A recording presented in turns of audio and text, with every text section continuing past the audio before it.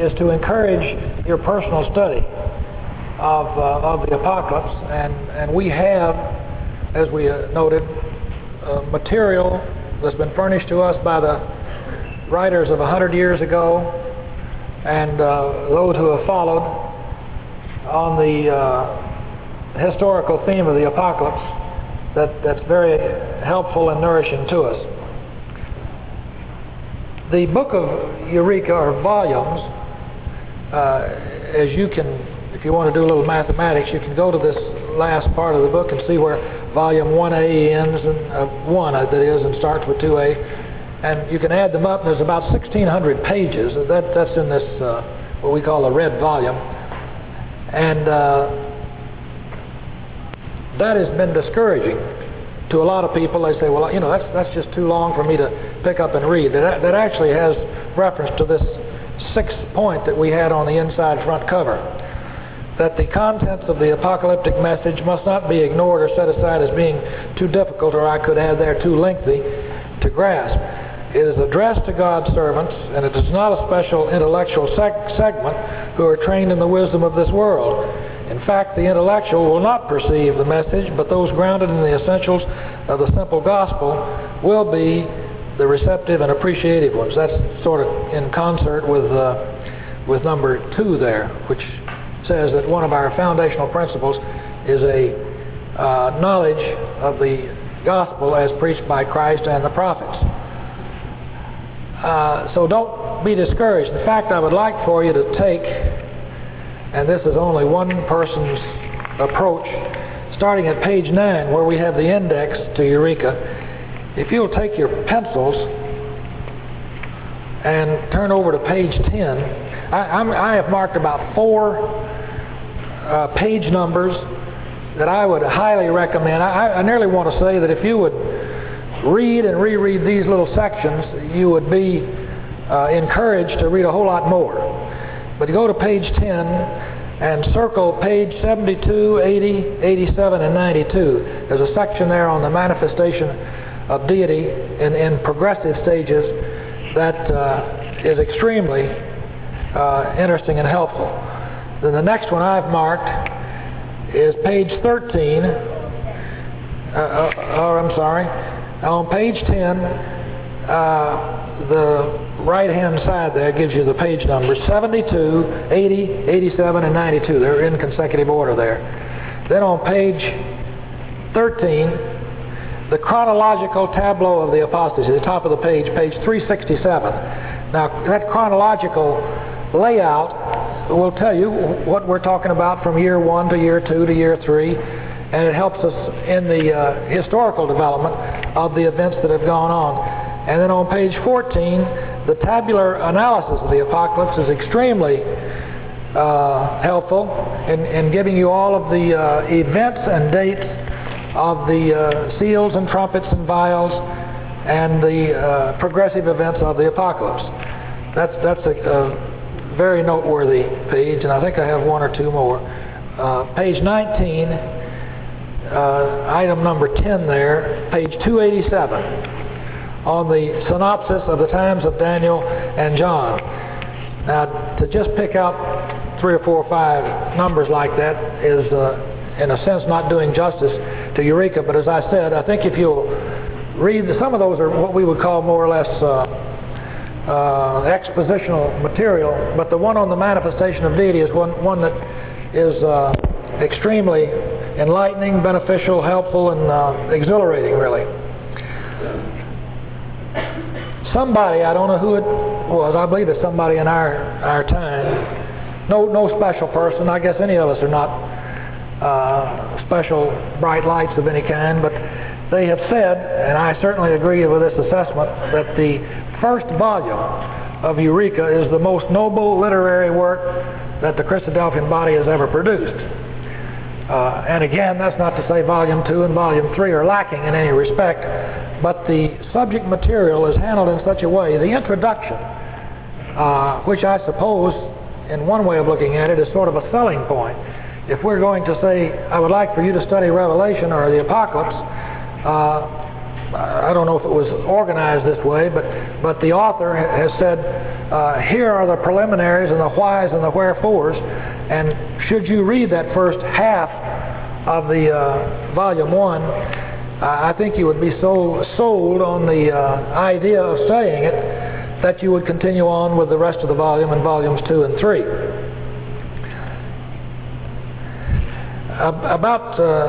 There's either 2 or 3 years ago, I was here, and I asked a question. I don't know if anybody remembers it. It's a very usual statement or part of our vocabulary, and that is the word spiritual. And I think I asked the question, what is it? Or identify it, or give me a definition. And we use the term, we say this is spiritually discerned. And that's really part of the lesson material we're trying to present, to discern the apocalypse. It's not going to do us any good, as we've already said, to say, well, I'm sure that the year 312 or the year 325 is all that important, well, I sort of project this to the judgment seat of Christ. We're not going to be asked who the descendants of Nebuchadnezzar were, even though they're very important in the overall scheme. And we're not going to be asked to name in order the judges of Israel or the kings of Israel, even though, again, this background is a necessary ingredient to our overall faith. But the spiritual application of these things really generate or come to the point of saying, if you do know something about Nebuchadnezzar or Ehud or Shamgar or Josiah, what does it do for you? What do we learn about Adam and Eve just so we know that there are two people and that they did certain things either mechanically or otherwise? It's the spiritual import or impact that's important. And likewise with this study or any other that we enter into. Spirit, I still don't have a definition, and that if somebody said to me, well, you asked the question, give me an answer. I really don't know that I can. I might strive to. There's a spiritual tie between a mother and her child. Whatever that is. It's really, I think, identified in the Bible as either the heart or the mind.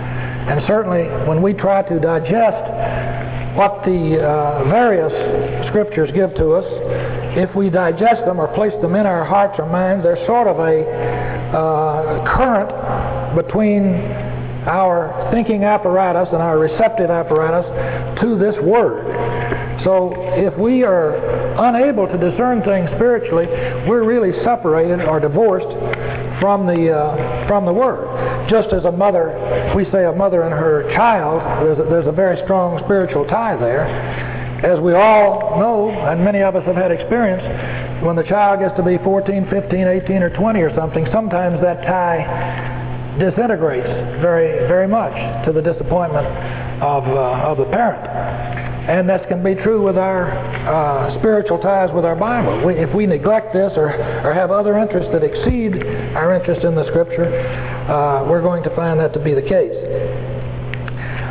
How many books are there in the Bible?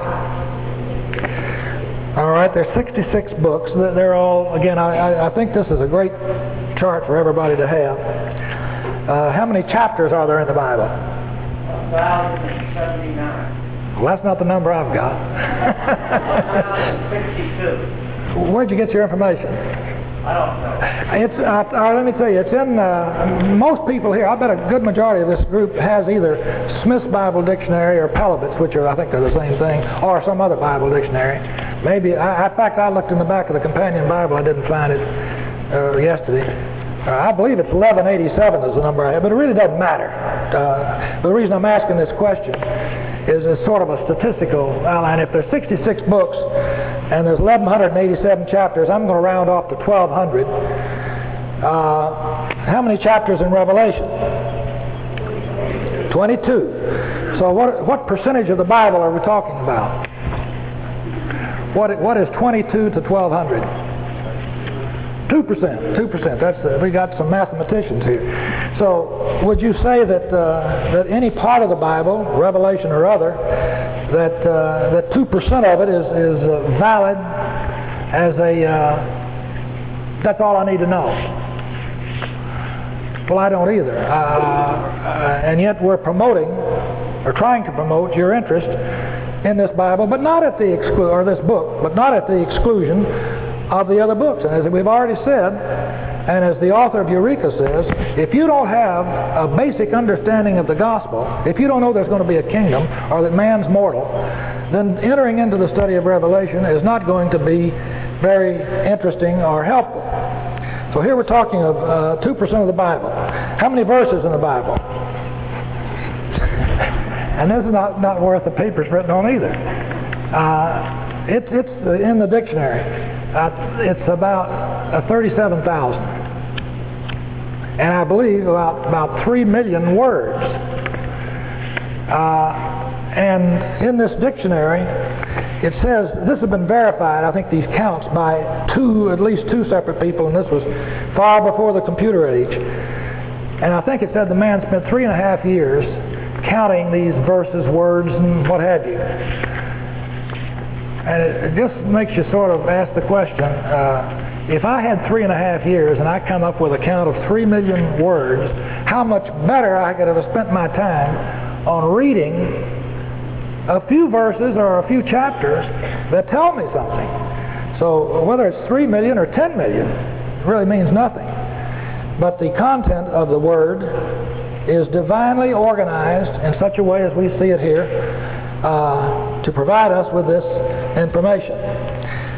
There's a verse I want to go to in Matthew 25 and verse 26 that has a little bit of relation to what we're trying to address. Yep.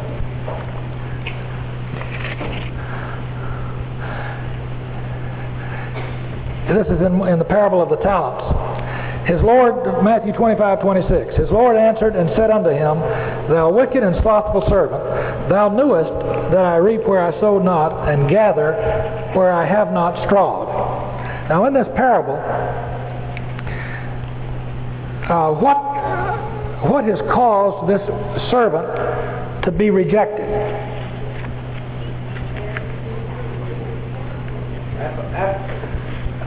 Yes, I guess that would be the answer I would give. What is the explicit word that he uses in this verse? Well, it really uses two words, doesn't it? Wicked and slothful. Now, I don't know. I'm not trying to present any new interpretation on this thing, but the word slothful is what I'm aiming at, and it's because of this point number 6 that we make on the inside cover, and whether or not this applies to us, we just merely have to ask the question: have I been slothful in the approach to Revelation?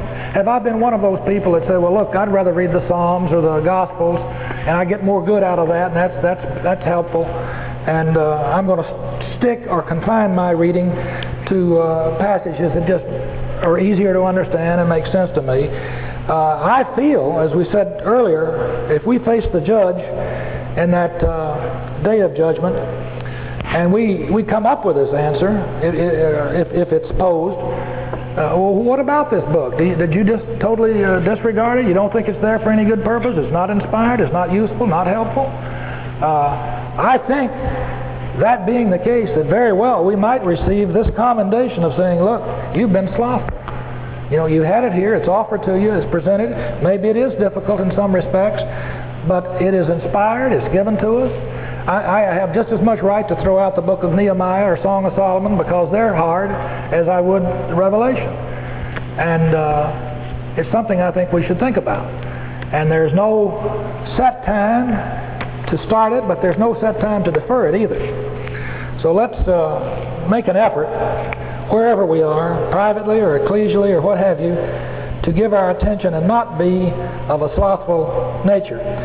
It's been an observation of mine that we're very characteristic of all humanity in that we want a quick fix. If somebody says, here's a book 800 pages long, you say, give me the condensed version with 50 pages. Or if somebody says, let's study this book. Well, no, let's don't study. Just tell me what it says. I want this thing in 2 minutes, 5 minutes. Actually, we could ask ourselves, is it going to be worth anything if somebody can explain it in 2 minutes?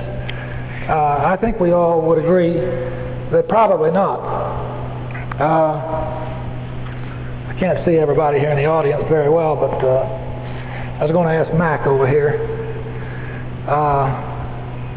Did you ever have any earlier years in your life where maybe you made $300 to $500 a year? He has. I don't know his background.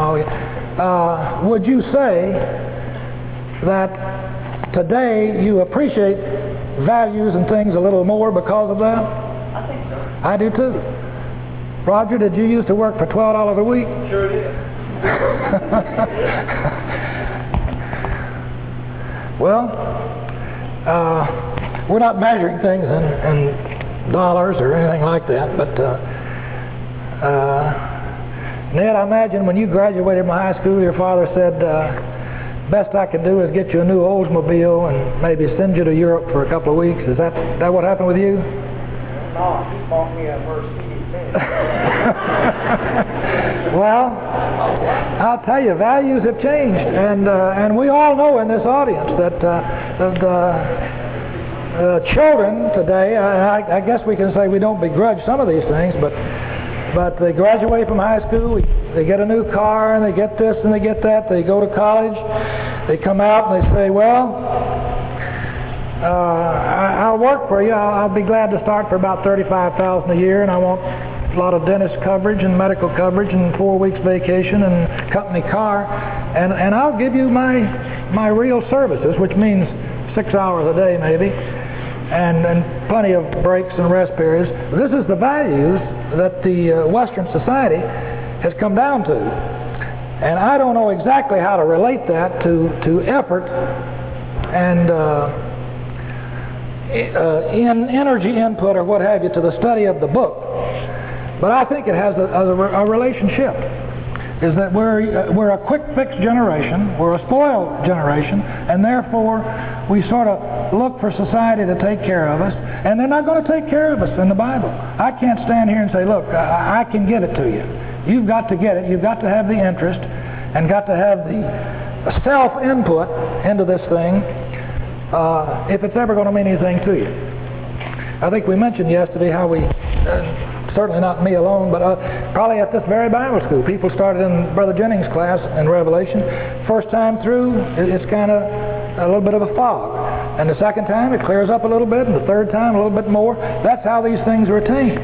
But if we have the silver spoon that's handed to us, say, well, here's Revelation in 3 pages, we're not going to get it. It's not there. I'm going to interrupt this subject matter to make an announcement that I don't have any right to make, but I'm not a member of the Bible school group. But I was told that not only I don't know about this year, but in past years, people have failed to pay their tuition here at the school, either forgotten or whatever. So if there's anybody here that hasn't put their money on the table, the Bible school has to be supported. I wanted to spend just another minute or two on this front inside cover. You see the 6 points we laid out there. 3 and 4 are probably synonymous. I feel that this God manifestation is the major theme, not only of the Apocalypse, but of the Bible. In 1 Timothy 3:16, there is evidence here, I think, that helps us see this. 1 Timothy 3:16, and without controversy, great is the mystery of godliness. God was manifest in the flesh, which was through Christ, justified in the Spirit, seen of angels, preached unto the Gentiles, believed on in the world, received up into glory.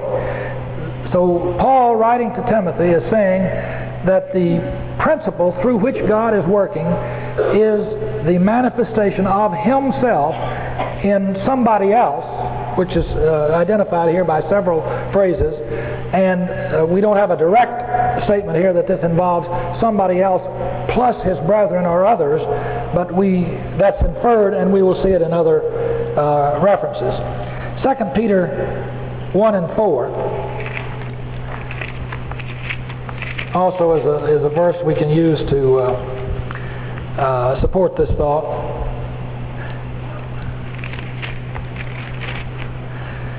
Whereby are given unto us exceeding great and precious promises, that by these ye might be partakers of the divine nature, having escaped the corruption that is in the world through lust. Now, what is the divine nature? Immortality. All right, we learn academically that immortality probably is the opposite of mortality. When a person is mortal, he's capable of dying, and generally he dies and wastes away and as though he had not been. Immortality is the immunity to dying and wasting away and being forgotten. But there's more to it than that. And in the God manifestation scheme of things, not only are we just talking of a person who is non-dying. In fact, I believe Brother Thomas in Eureka says a rock is immortal. If you stop and think about it, it may not be if you get into the scientific facts of where it may have started, and so many thousands of years from now it might decay or turn back. But basically, there are minerals or inanimate things that we can say are never dying or eternal or something like this.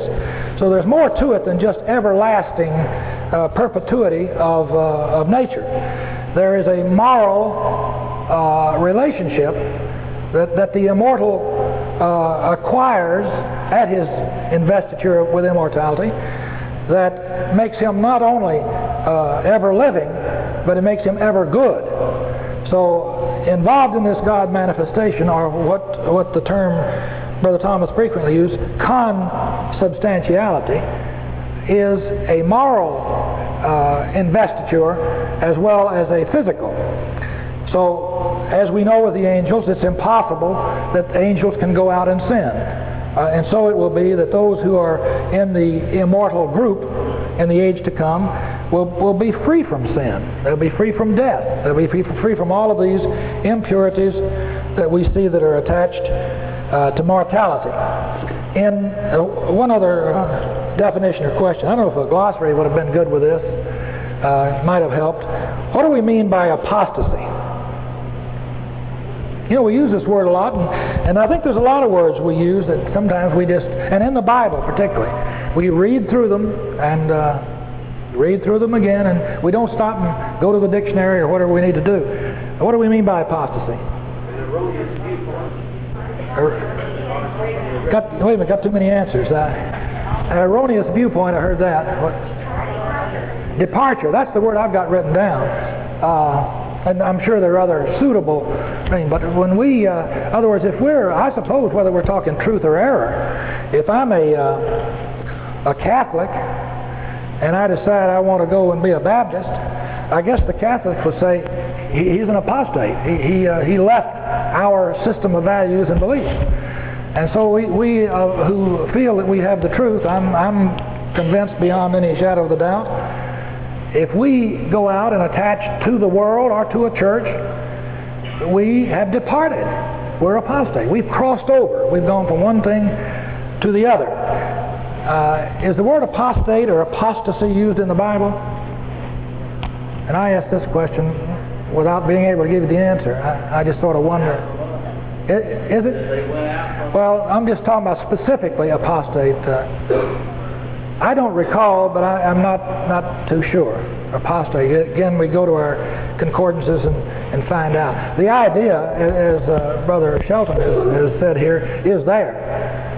And the warnings are copious, and particularly probably in the Pauline epistles, that look, watch out, be careful, beware. Hundreds of warnings.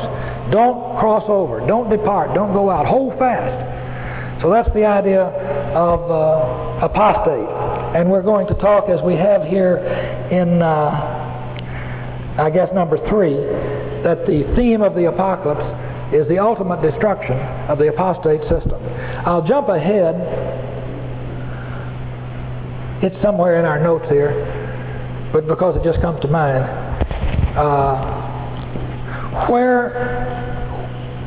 Where and how where did the apostate church or system come from?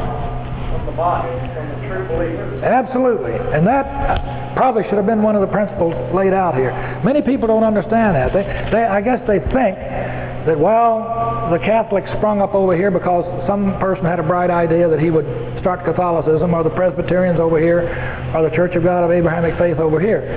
That some fellow had a bright idea that he wanted to be a leader, and he could develop a few ideas that people would attach to and come on. But the apostate system, which is multitudinous, not only in 1989, but in 312 or 529 or 1260 or 1700, the apostate system, which has been the multitudinous leader in religious thought, the truth has been nothing, has existed through all these hundreds of years because somebody in the first century church says, we will cross over. We got better ideas. The truth is too restrictive. There's something wrong with it. We need something new. So bury that in your minds very strongly. It is the illegitimate offspring of truth and error. And when we mix, it's like, I guess, black and white. You can never mix black and white and get white, in paints at least. You cannot mix truth and error and come up with truth. So any segment of error, whether it's 1% or 50%, mixed in with truth is going to generate error, and in whatever degree you may be able to measure it.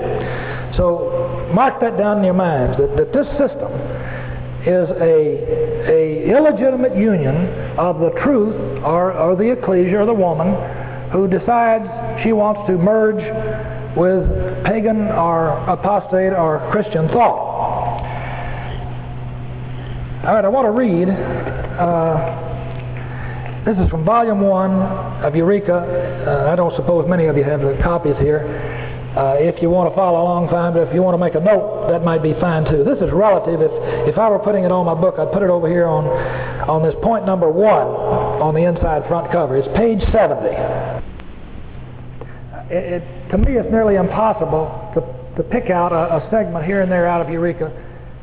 You feel like you're sort of saying, well, this is the most important part, and there's a lot of others that just don't mean much. But I have a very difficult time picking out something that's just right to the point, but still we have to draw your attention to some of these things. The mystery of godliness, apocalypse, and symbol. It says, the apocalypse being a revelation of the mystery hidden in the prophetic writings, it is to be presumed that it would certainly not omit to exhibit that cardinal element thereof, styled by Paul the mystery of godliness, which he says is great. Great is the mystery of godliness we just read in Timothy. We find it, therefore, introduced to the attention of the reader in such terms and phrases as God, Jesus Christ, He who is and who was and who is coming, the seven spirits which are before His throne, the Father of Jesus Christ, the Alpha and Omega, the beginning and ending, the Lord who is and who was and who is coming, the Almighty.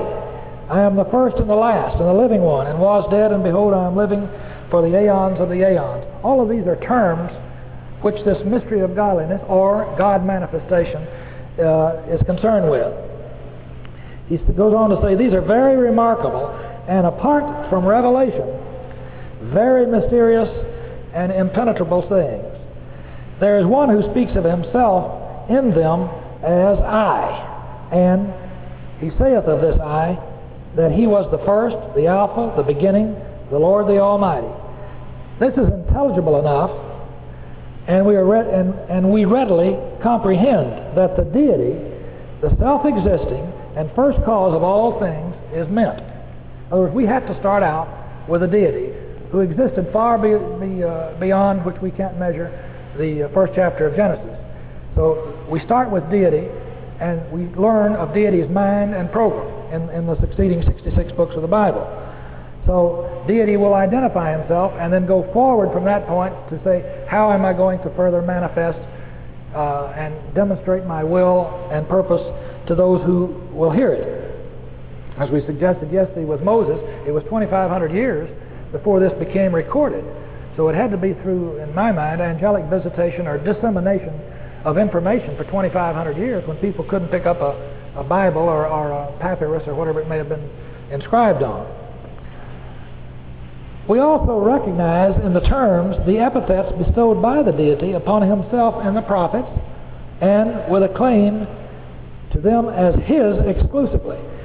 But when we come to read the Apocalypse, we find the same terms applied to one who saith, I am the first who was dead. This would very naturally suggest the inquiries, did the deity, who is the creator and upholder of the universe, ever die? And while he was dead, how was that universe sustained? And seeing that death is an utter destitution of all power, how was life restored to the dead creator of all things? These are questions which obtrude themselves upon the thoughtful in view of these apocalyptic sayings. Apart from revelation, they are unanswerable. For the world by wisdom knows not the deity, and none by searching can find him out. Philosophy then cannot help us, for philosophy is the system of speculation elaborated by the thinking of the flesh, independently of revelation. A brain destitute of God's thoughts is unenlightened and of necessity incapable of thinking, speaking, and writing correctly concerning deity, either in relation to his essence, mode of existence, system of manifestation, purposes, or requirements. We are compelled, therefore, from very helplessness to accept God's own account of these things, which is revelation, or to remain in hopeless ignorance of the truth. So we're not talking again of the final book of the Bible, we're talking of the entire Bible, which is God's voice or word, and that is his revelation. The whole thinking of the Bible is God is saying, here I am, here is my purpose, my mind, my will, and I want it to be understood. It's not that I want to cloud it in a mystery so that no man can understand it. Another thought relative to those who say, well, Revelation is too deep to me, the last book, and I'll leave that to somebody else and let them explain it. What you're really saying is I'll let them get the benefit. God has given us all this material, the number of verses or words or chapters or things like this. Why didn't he just give one book? Say, regardless of what we call it, Genesis or Acts or James, or why didn't he give us 5 or 10 or some other number? All I can say is that I believe that the deity inspired this set of books that we call the Bible. That he saw man's need, and he says, this is sufficient to reveal my mind and purpose. And or the same question could be asked, why didn't he give us 300? And you know how Christendom and philosophers have gone to these multitudes of books and spent hours and hours to explain things which they really don't know how to explain. And again, we have the Bible, which we're supposed to search out and compare Scripture with Scripture, the Old Testament with the New. The theories therein coincide. The mind and purpose of God is there. It's consistent. And we, through the understanding of the gospel, can perceive it. We'd also like to read, relative to this number 1, page 91 of the first volume of Eureka. From that page, it's not the entire page. In fact, as I have it marked here, really, I guess I'm not going to read it. I just want to, there's a little table on this page which indicates, let me see if I can pick out a word. He's talking about being quickened. And the subject of quickening, you may say, well, I don't see that particularly outlined here in this point number 1.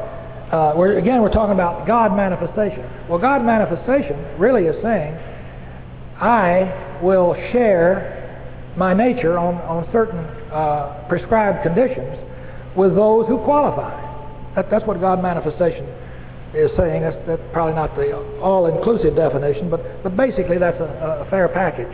God's saying, I'm going to share with others the glories of my nature, which include both physical and moral quantities to those who qualify.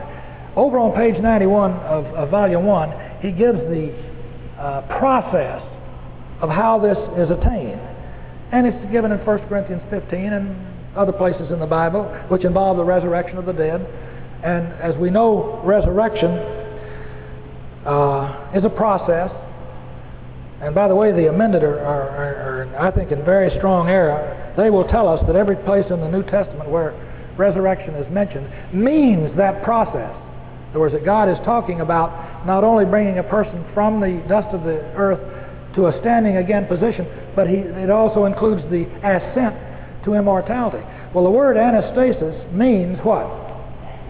Standing again. In other words, if I'm in the death state and something causes me to stand up here, have I got immortality? No, I haven't. If I did, it would be what? Immortal emergence. And we don't believe immortal emergence. Immortality comes after what? After resurrection and judgment. So once I stand up, there's still a big question mark here, isn't it? Am I going to get immortality or am I not? So let's don't spring anybody out of the grave and say he's all clean, pure, and immortal. Well, the word anastasis, which is used, I don't know, quite a few times in the New Testament, in every case, the word means standing again. In other words, it's a relative stage. It's not the end result. It's not God manifestation. So try to bear that in mind. But in this process here, I have actually added one thing to it, which really probably doesn't help a whole lot. But he gives 5 Greek words. I'm not even sure he doesn't give anastasis, but he infers. Maybe I've added the Greek words. But the first one I have put down, if you want to make notes of these, I think it might be worth your time, is analusis. Now, sometimes you can figure from these words, maybe not from anastasis, well, you could have from anastasis if you were a real grammarian. What would analusis mean or suggest to you? Anybody know?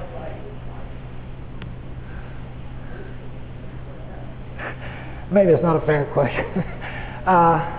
Not unless you maybe have looked at it.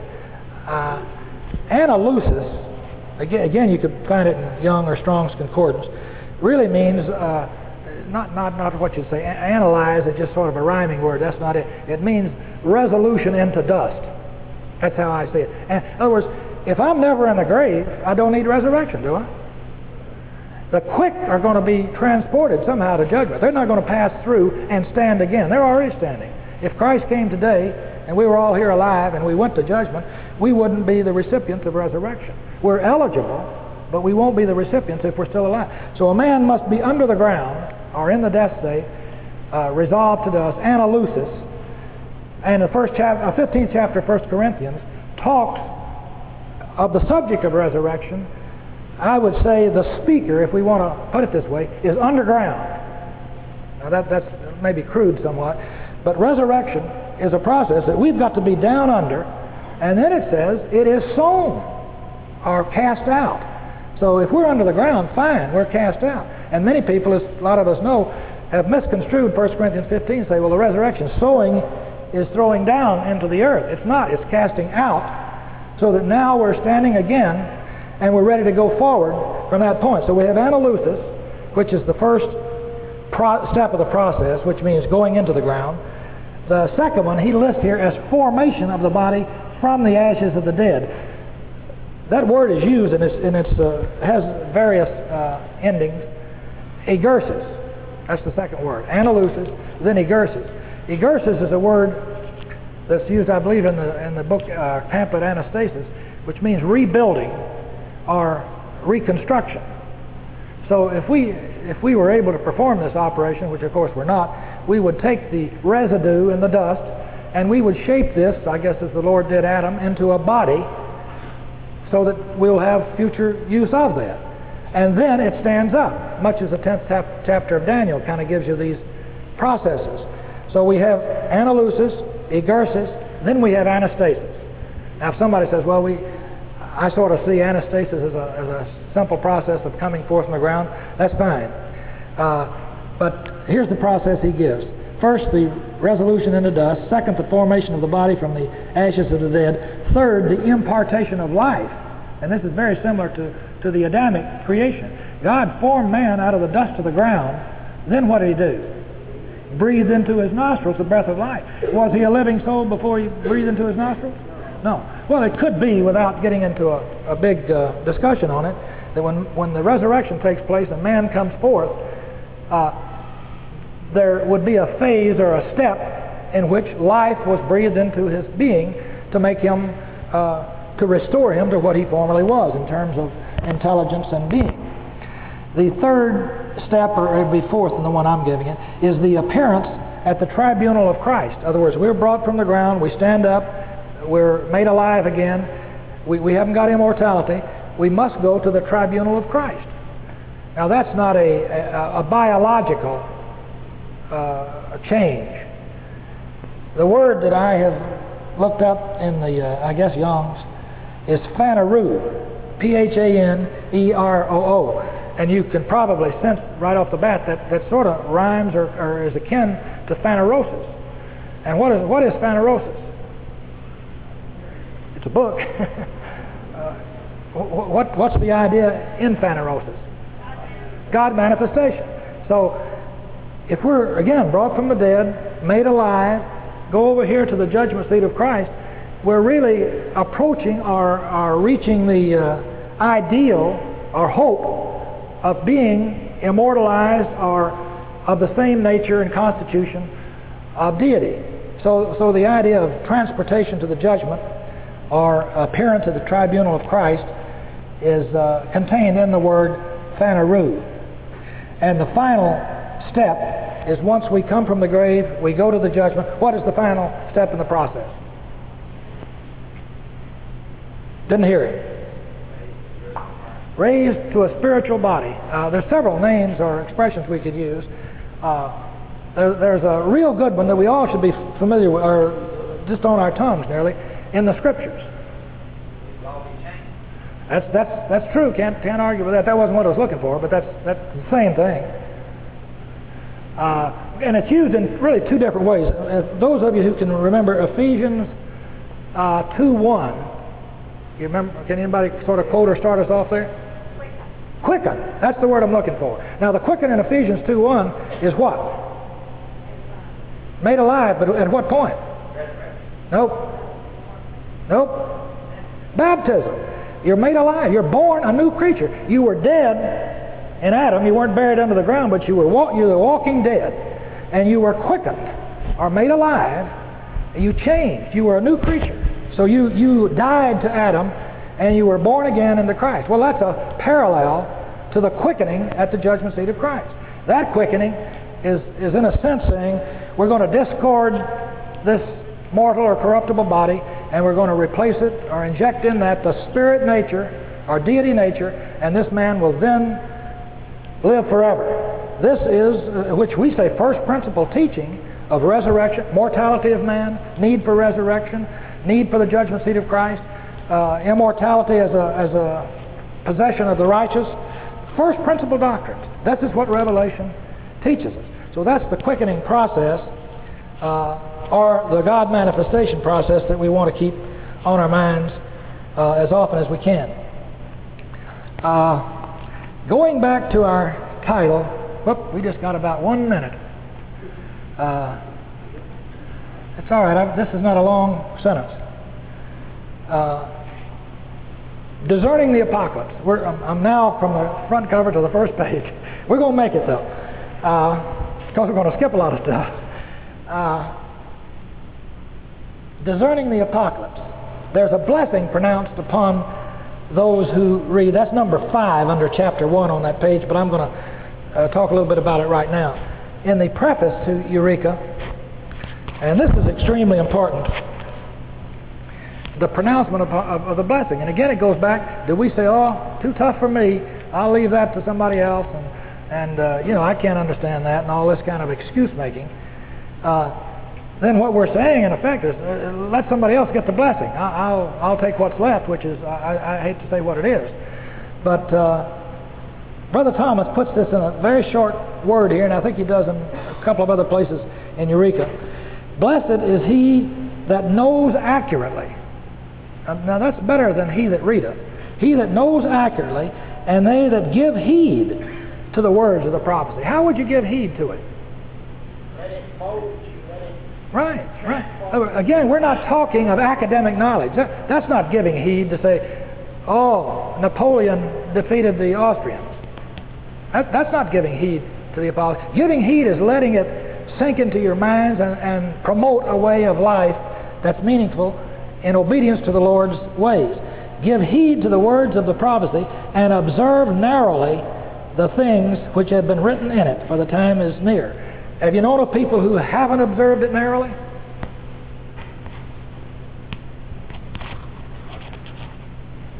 I'm thinking of the preterist and the futurist. I don't think they've observed it very narrowly. When I say narrow, or when he says narrow, I think what he means is accurately and concisely. In other words, get the thing right as best we can. Now, blessed is he that readeth. Do you think Billy Graham has read the book of Revelation? Do you think he'll be blessed? And if not, why not?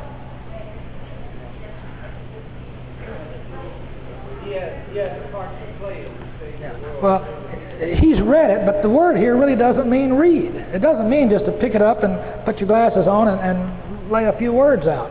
Narrowly observe and discern and let the thing sink in. So if we don't have the key, which is the gospel, Billy Graham doesn't have the gospel, or any of these televangelists, those who are fortunate enough to know the gospel have got the key. And even though the thing is shrouded in many cases, if somebody says, well, what's that got to do with a golden girdle? I can't understand a golden girdle and can't understand what it's got to do with the gospel. Well, give yourself time, and I think you will. Maybe at this point we can't, but as time goes on, we will. I think I'd better stop now, though.